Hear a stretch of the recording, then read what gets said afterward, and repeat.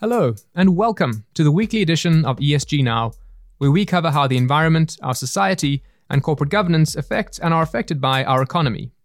I'm your host, Bentley Kaplan.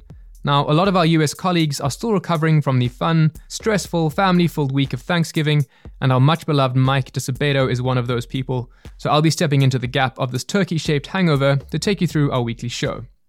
Now, first up, we'll see what to make of Pfizer's recent announcement that its COVID-19 vaccine is 95% effective, as the company looks to move from phase 3 of clinical trials into the big, wide world. Then we're going to move on to another risk versus reward analysis for a logistics company in South Korea that is getting blowback for its tactics to maximize efficiency and profit during the heady days of the COVID-19 pandemic. Then we're going to change tack and take a look at the slow burn that is governance at banks as these timeless institutions try to get a grip on big, complex questions like climate and diversity. Thanks for sticking around. Let's do this.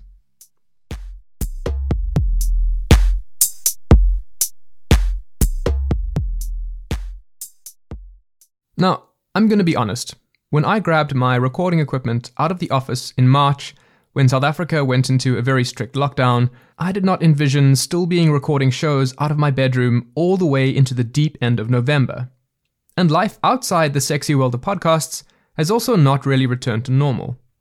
I mean, think about travel, think about schools, think about your workplace. Think about how complicated festive season celebrations are going to be, even without mentioning politics or who was supposed to bring that second bottle of wine. So, when a multi-billion-dollar pharmaceutical company announces that it has a vaccine for COVID-19 that is more than 90% effective, it's not only shareholders that are paying attention.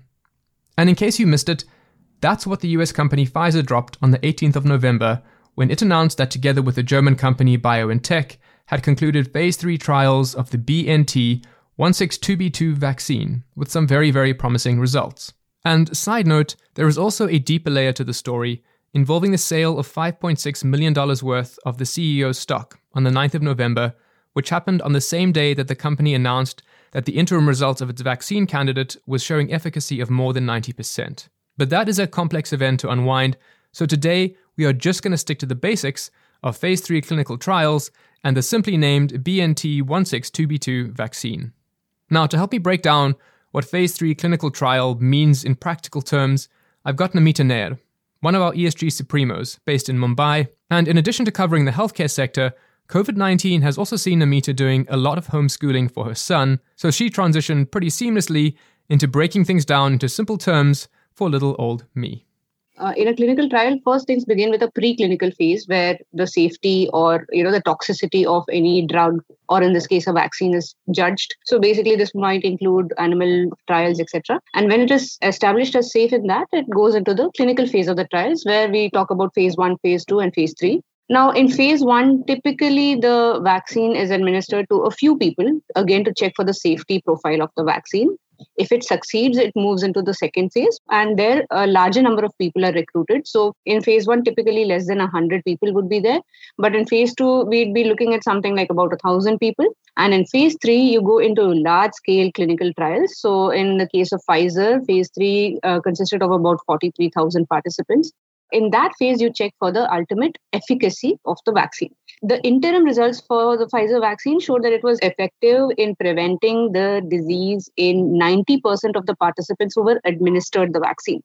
And that was interim, but final results showed that it was about 95% when they concluded the trials, so the 95% efficacy. And Pfizer has actually concluded all its phase 3 clinical trials, and it has actually applied for emergency use authorization also, which means that the vaccine can be distributed without full-scale FDA approval. And this is done in the case of emergencies.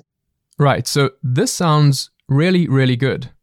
Namita told me that this is all hopeful, promising, and generally all-round good news. And the good news from Pfizer was boosted by the biotech company Moderna announcing that it had also developed its own vaccine, also through phase 3 clinical trials, and also with an efficacy above 90%. And then Oxford University, in collaboration with AstraZeneca, announced they had a 2-dose vaccine, which was showing efficacy of at least 70%. And since I interviewed Namita, there have been a lot of moving pieces. Britain's Medicines and Healthcare Products Regulatory Agency granted emergency authorization for the use of Pfizer's vaccine, the first country in the world to do so. British hospitals have been told to be ready to distribute the vaccine by as early as December the 7th. But despite promising clinical trial results, many health authorities around the world may still be holding their collective breath, despite the slew of good news. And that's because the vaccines now have to leave very controlled environments to be produced at a mass scale and then delivered to billions of people. This is when Phase 4 of the vaccine trial effectively starts, something known as post-marketing surveillance. And this will basically tell us the efficacy and safety of these different vaccines as they're rolled out to the general public. And together with health authorities, companies like Pfizer, Moderna, and AstraZeneca and their investors will be watching very, very closely. Because if something goes wrong with any of these vaccines, it has the potential to go wrong millions of times over. And the French company Sanofi Pasteur had a brush with this type of risk in Phase 4 of its dengue fever vaccine, which it rolled out in the Philippines in April 2016. Now, despite no major warning signs in Phase 3 of its clinical trials, once Phase 4 started, reports started coming in of children dying, allegedly from vaccine-related complications.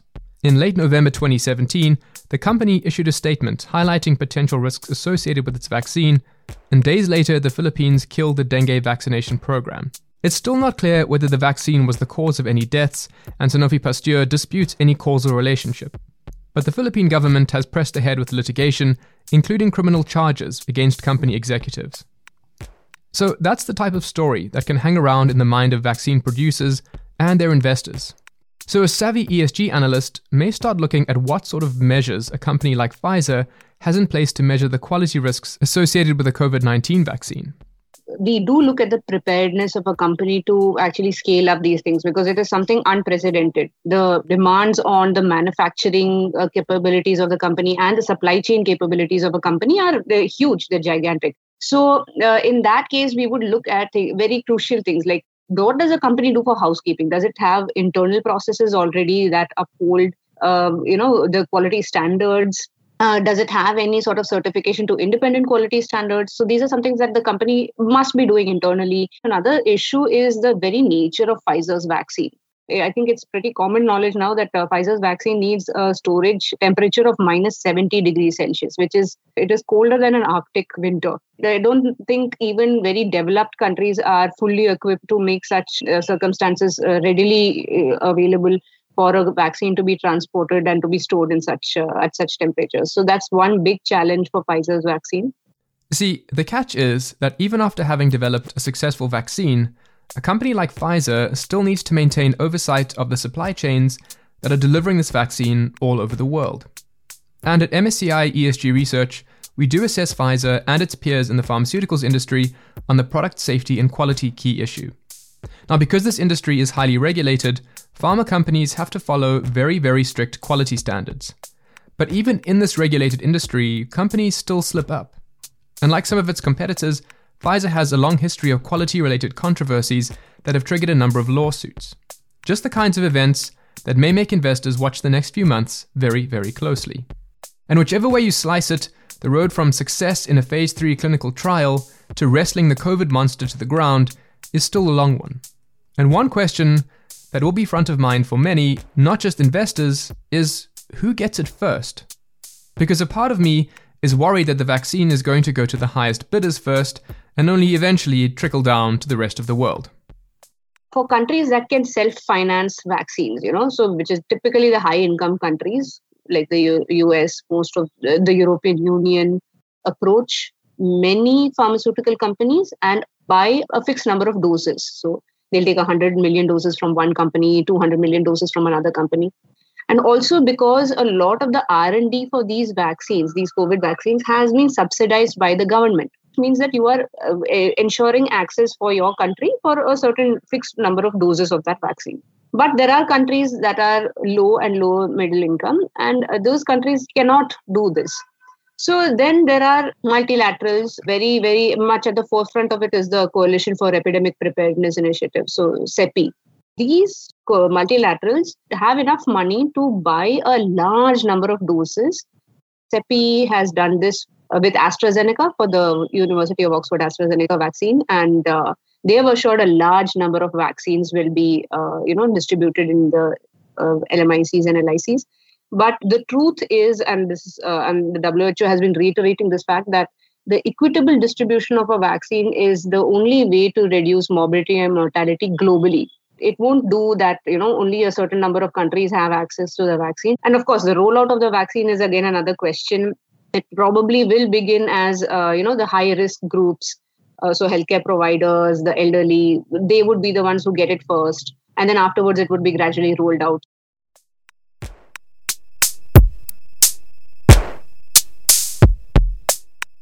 And from COVID-19 vaccines, we move to the supply chains that are keeping everything ticking over. Because it's not only the supply of vaccines that the COVID pandemic has seen ramping up, e-commerce is having a year like no other. But for one company based in South Korea, CJ Logistics, a dominant player in the logistics business there, this boon in e-commerce has been a bit of a mixed blessing. Profits have been up, sure, but that hasn't come without a social price. According to statements from labor unions in South Korea, the more intense demand for logistics has triggered a big spike in overwork, and this overwork may have been a contributing factor in the deaths of 14 workers during the pandemic, and at least 5 of those deaths are linked to the company CJ Logistics. Now, before we really get into it, MSCI ESG research as of the 25th of November had given CJ Logistics a letter rating of B, just one notch above the worst possible of CCC, and a long, long way from the top rating of AAA. While its governance practices are not atypical for South Korean peers, we also noted key concerns in how CJ Logistics manages its workers and its safety risks, scoring well below average compared with other road and rail companies in our coverage. And it turns out that those weaknesses, combined with an exploding e-commerce segment, has been a challenging combination for the company to handle. SK Kim, one of our ESG heroes, based in Seoul, is going to help break down the story for us. It is not new. It is not the instant phenomenon that the logistics companies are positively impacted by the COVID, but at least in Korea, if you look at the breakdowns of the percentage of online commerce has increased from 18% in 2006 to above 40% in 2019. And that is also because of the fierce competition among the logistics companies. Typical incentive program for those delivery workers are based on how many packages that they deliver per month. According to the statistics, the workers get around $0.72 per delivered package, which means that the delivery workers need to work more hours to earn more money because the competition is so fierce that what they get per delivered package is getting smaller and smaller. So steady e-commerce growth and a sudden spike in 2020 has intensified competition between logistics companies. And that's not unique to Korea, of course, nor are attempts to push the challenges of competition onto delivery workers by setting up incentives for faster delivery. And for anyone watching the gig economy debates in Europe and the US, what's happening in South Korea at the moment will certainly rhyme.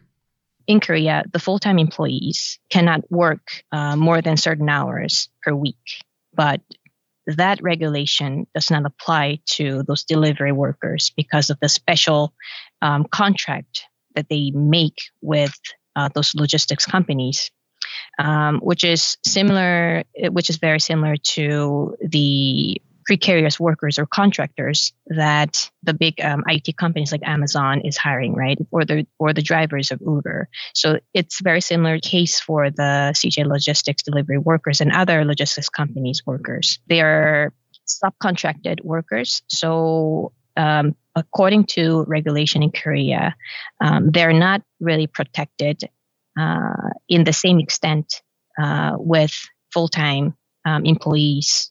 So as these logistics companies look to compete for market share, one major avenue to keep costs down is to use contractors that aren't restricted by working hours and don't necessarily have those pesky, expensive insurance requirements.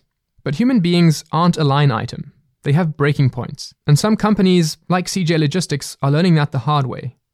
In 2020, news of multiple worker deaths attributed to overwork rippled through South Korean communities, across regulators and into labor unions, raising outrage and demands for change. So they faced major criticism, and there has been a lot of news coverage talking about those precarious working conditions that delivery workers have faced. So what CJ Logistics said was that they're going to deploy additional 4,000 workers until the first quarter of next year to alleviate the workload of their existing workforce. And also they said they're going to make sure all the delivery workers are covered by the safety insurance. CJ Logistics also announced that they're going to automate the sorting process to alleviate the excessive works by those delivery workers that actually caused those safety events this year.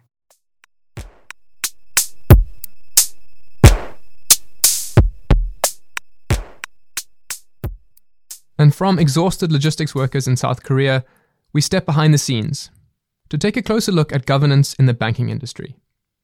Now, it can sometimes seem like any random week you open a newspaper, there will be a headline about a bank. Whether it's because they're financing a new coal power plant or no longer financing one, whether it's about a money laundering cartel, or even whether it's because they've just appointed a new female CEO. So, today I wanted to talk with Aura Toda. She works in our team of unparalleled governance analysts, and she has a special place in her heart for banks. And governance, it seems, has a special place in the heart of banks. So I think good governance is essential for the sustainable growth of companies across all industries, but perhaps it is even more important at banks, given the effects that the 2007-2008 financial crisis had on the economy. And, since then, over more than a decade, the industry has become highly regulated, and banks have started improving their governance practices compared to the pre-financial crisis period. For example, now banks are required to have a board-level risk committee, which is something that other industries are not required to do. And I think also another interesting aspect of governance in banks is the existence of committees that cover culture and company values. And I think this is particularly interesting because controversies in this industry are generally linked to bank culture. So it's important to see whether the board considers these issues on a regular basis and whether the company culture is set at the top. For example, the account fraud scandal at Wells Fargo had culture at its core when millions of accounts are created on behalf of the clients without their consent, so that bank employees could meet aggressive targets. Now, the suggestion that a problematic culture is a problem for banks is nothing new. But what has really started to shift for banks is how investors are increasingly focused in their role as enablers or disablers, in the decisions that banks take to provide or withhold capital. And the way that banks take those decisions can be traced back to their governance team. And those teams are under increasing pressure to do something, to make a move. I definitely think climate was at the forefront of the governance discussion in the banks industry. And climate because financial companies are increasingly being recognized as climate actors. Specifically, we saw a number of shareholder resolutions at general meetings asking banks to phase out financing of fossil fuel companies and to set targets and deadlines for achieving that. And some examples that come to mind are Barclays in the UK, Standard Bank in South Africa, and Mizuho Financial Group in Japan. These last two companies were the first in their respective countries to have a climate proposal. So we see this trend across the different regions, not just in Europe. We might see more banks being exposed to climate shareholder activism in the future. And I think from a climate governance point of view, the board, which is the highest authority, should have the required skills to manage this risk, manage climate change risk. And we should look at whether the boards include any climate expertise, or if, on the contrary, board members are involved with fossil fuel companies.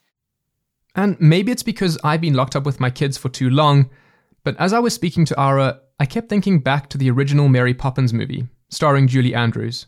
And seeing that movie now, as an adult in training, was really eye-opening. Mostly because George Banks, the father character, worked at a bank. A serious bank. a serious bank run by old white men, a bank that did not like change.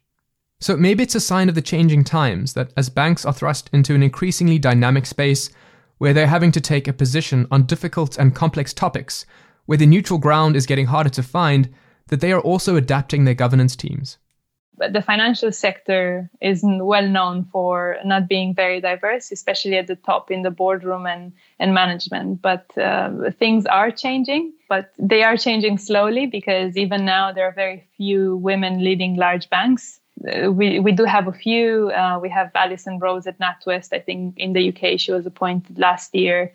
Jane Fraser at Citigroup was appointed this year and will take over as CEO in 2021. And my analysis into the diversity at banks shows that what all these banks have in common is that their board is gender diverse, and that I think may have increased the chances of a woman to be appointed CEO. And maybe because boards are becoming more diverse, we may also expect that the top executive position in a financial institution will become more diverse. And not just in terms of gender, but also other issues such as race and ethnicity.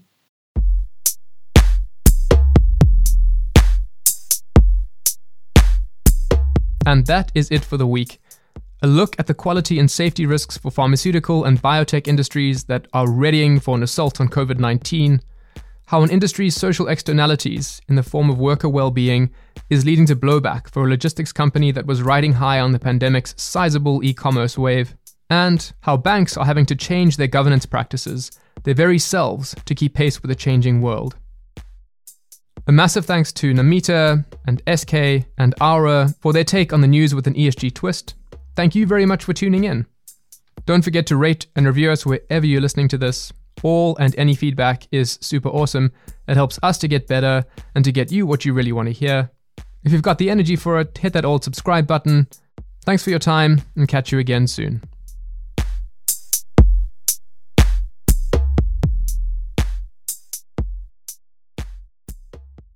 The MSCI ESG Research podcast is provided by MSCI Inc. subsidiary, MSCI ESG Research LLC, a registered investment advisor, and the Investment Advisors Act of 1940, and this recording and data mentioned herein has not been submitted to, nor received approval from the United States Securities and Exchange Commission or any other regulatory body. The analysis discussed should not be taken as an indication or guarantee of any future performance, analysis, forecast, or prediction. The information contained in this recording is not for reproduction in whole or in part without prior written permission from MSCI ESG Research. None of the discussion or analysis put forth in this recording constitutes an offer to buy or sell or promotional recommendation of any security, financial instrument, or product or trading strategy. Further, none of the information is intended to constitute investment advice or recommendation to make or refrain from making any kind of investment decision and may not be relied on as such. The information provided here is as is, and the user of the information assumes the entire risk of any use it may make or permit to be made of the information. Thank you.